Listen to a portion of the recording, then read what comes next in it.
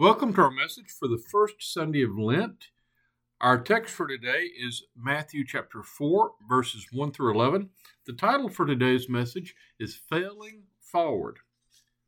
Then Jesus was led by the Spirit into the wilderness to be tested by the devil. He fasted 40 days and 40 nights, and afterward he was famished. The tempter came to him and said, "If you are the Son of God, command these stones to become loaves of bread." But he answered, "It is written, one does not live by bread alone, but by every word that comes from the mouth of God."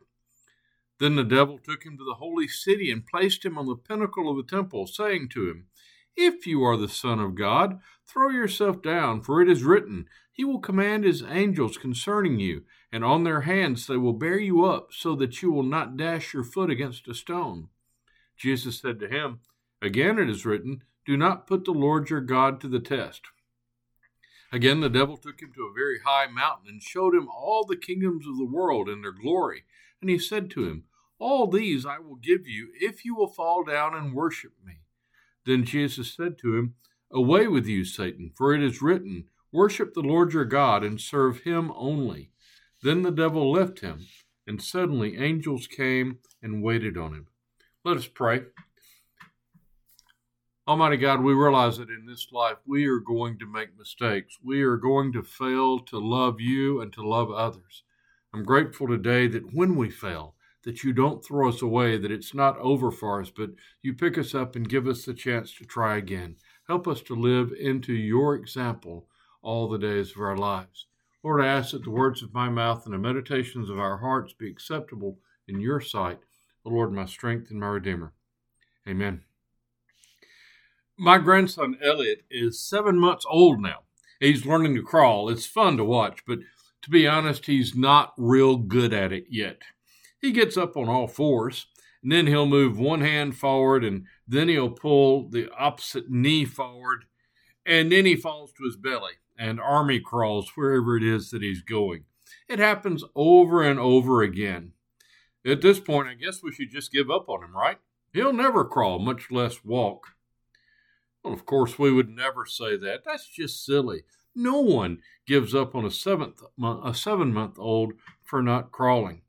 Failing is the path forward for babies. A few weeks ago, he couldn't sit upright without tipping over. And now he sits, he's very stable when he sits.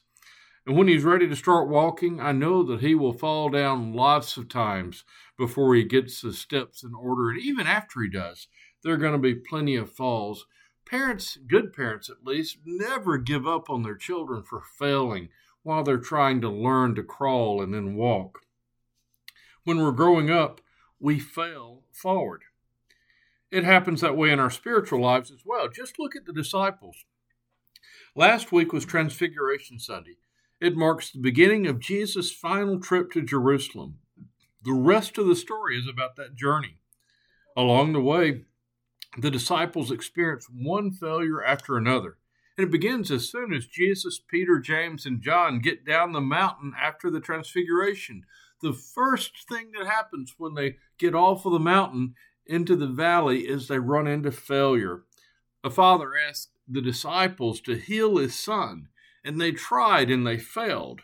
And Jesus is frustrated with them. This is one of the times when you really kind of hear Jesus' aggravation at dealing with folks. He says, "You faithless generation, how much longer must I be with you? How much longer must I put up with you?" That's in Mark 9:19. In fact, in Mark's gospel, the disciples fell at least 8 times on the journey to Jerusalem. It culminates in Peter's denial of Jesus and Judas Iscariot's betrayal of Jesus. In fact, as you follow them along that journey, they get nothing right. Every time they say something, it's the wrong thing. When they do something, it's the wrong thing. They get nothing right except that they just keep following. Even while they're getting it wrong, they keep following Jesus. Their faithfulness is not judged by saying or doing the right things, but by continuing to follow the best they can, by failing forward. Judas is the only one of the 12 that doesn't complete the journey. And his failure is that he gave up on the process. He gave up on Jesus. He quit following. The rest failed their way all the way through Jerusalem. We're not surprised when our kids and grandkids fall when they try to walk. And Jesus wasn't surprised at the failures of his disciples. In fact, he planned on it. Right after his baptism, the Spirit led Jesus into the wilderness to face some serious temptation. He faced temptation for us. He was tempted on our behalf. He faced our desire to satisfy our spiritual hunger by physical means. People shall not live by bread alone, he says. When we try to fill that spiritual void with physical pleasure, it's just not enough. It leaves us empty, and Jesus conquered that. He said, people shall not live by bread alone. He faced our desire to acquire power and possessions, to build ourselves up, to get more stuff, to be more important. His answer to that was that you shall love the Lord your God and serve him only. He faced our desire for fame and independence, our desire to be popular and to get by in the world without needing help from anybody. When he was tempted to jump off the temple, but his answer to that was, you shall not tempt the Lord your God or put him to the test. He conquered temptation for us to give us room to fail, room to grow. Just like parents have gone ahead of their kids to prepare them for the journey, just like we're there to catch them when they fall, when they're trying to walk.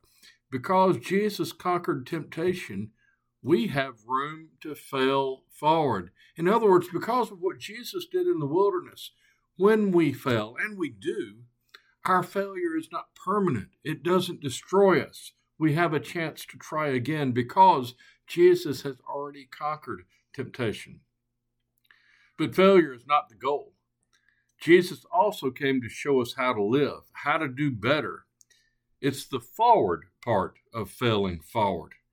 Our goal is to become like Christ, to love God perfectly and to love others perfectly. If we could do those two things, we would in fact be Christ-like. But it's not an easy journey, and it's not likely to happen in one convenient prayer at the end of the service as we gather at the altar. It will be a journey like the one to Jerusalem, and we will fail along the way, just like the disciples failed, just like I have done over and over. I'm embarrassed by how long I've held on to hate while even following the one who is love. Remember in 9th grade, I was leading a Bible study for my fellow students in 9th grade because I wanted them to know the goodness of God. All the while, hanging on the mirror on my dresser in my bedroom was a Confederate battle flag. I was tone deaf to the hatred that flag represented, even while I was talking about God's love on campus. I remember preaching that God loves everybody while making arguments supporting the idea of reverse discrimination. That idea I wanted to be more important. I wanted to protect my status. I remember serving communion while maintaining that some people didn't deserve a place at the table. I hope that I've come a long way, but I got here by failing forward. I didn't have it all right as a 22-year-old preacher starting out. I had to fail forward. I'm comforted by the parable of the laborers in the vineyard. A landowner went out to hire laborers at 6 a.m. to work for him all day long. He went out again at 9 and at noon and at 3 p.m. and again at 5. Then at 6 o'clock, he gathered all the workers to pay them, and he paid all of them a full day's pay. Of course, the ones that started work at 6 a.m. got a full day's pay, but he also gave those who only worked an hour a full day's pay. As long as they entered the field and worked for him, they got the full reward. In a lot of ways, I feel like I'm late to the fields. I know people that started a lot earlier, but I feel like when it comes to genuinely loving God and loving others, that maybe I've shown up a little bit later in the day. Maybe I'm a 3 o'clock in the afternoon kind of worker. But what I have found is that God welcomes me to the work anyway. Late though I may be, He welcomes me to the work, and He rewards me more than I deserve. How about you? I'm afraid we've made a virtue out of maintaining the exact beliefs we had when we first became Christian. We want to brag that we believe the very same thing today that we did 30 or 40 or 50 years ago. We feel obligated to hold fast to everything we believed just as it was.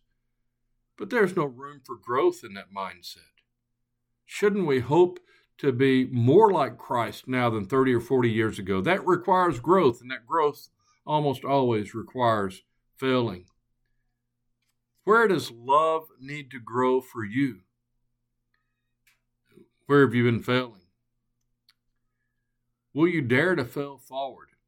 Join in God's work, even and especially if it's in the final hour. Amen.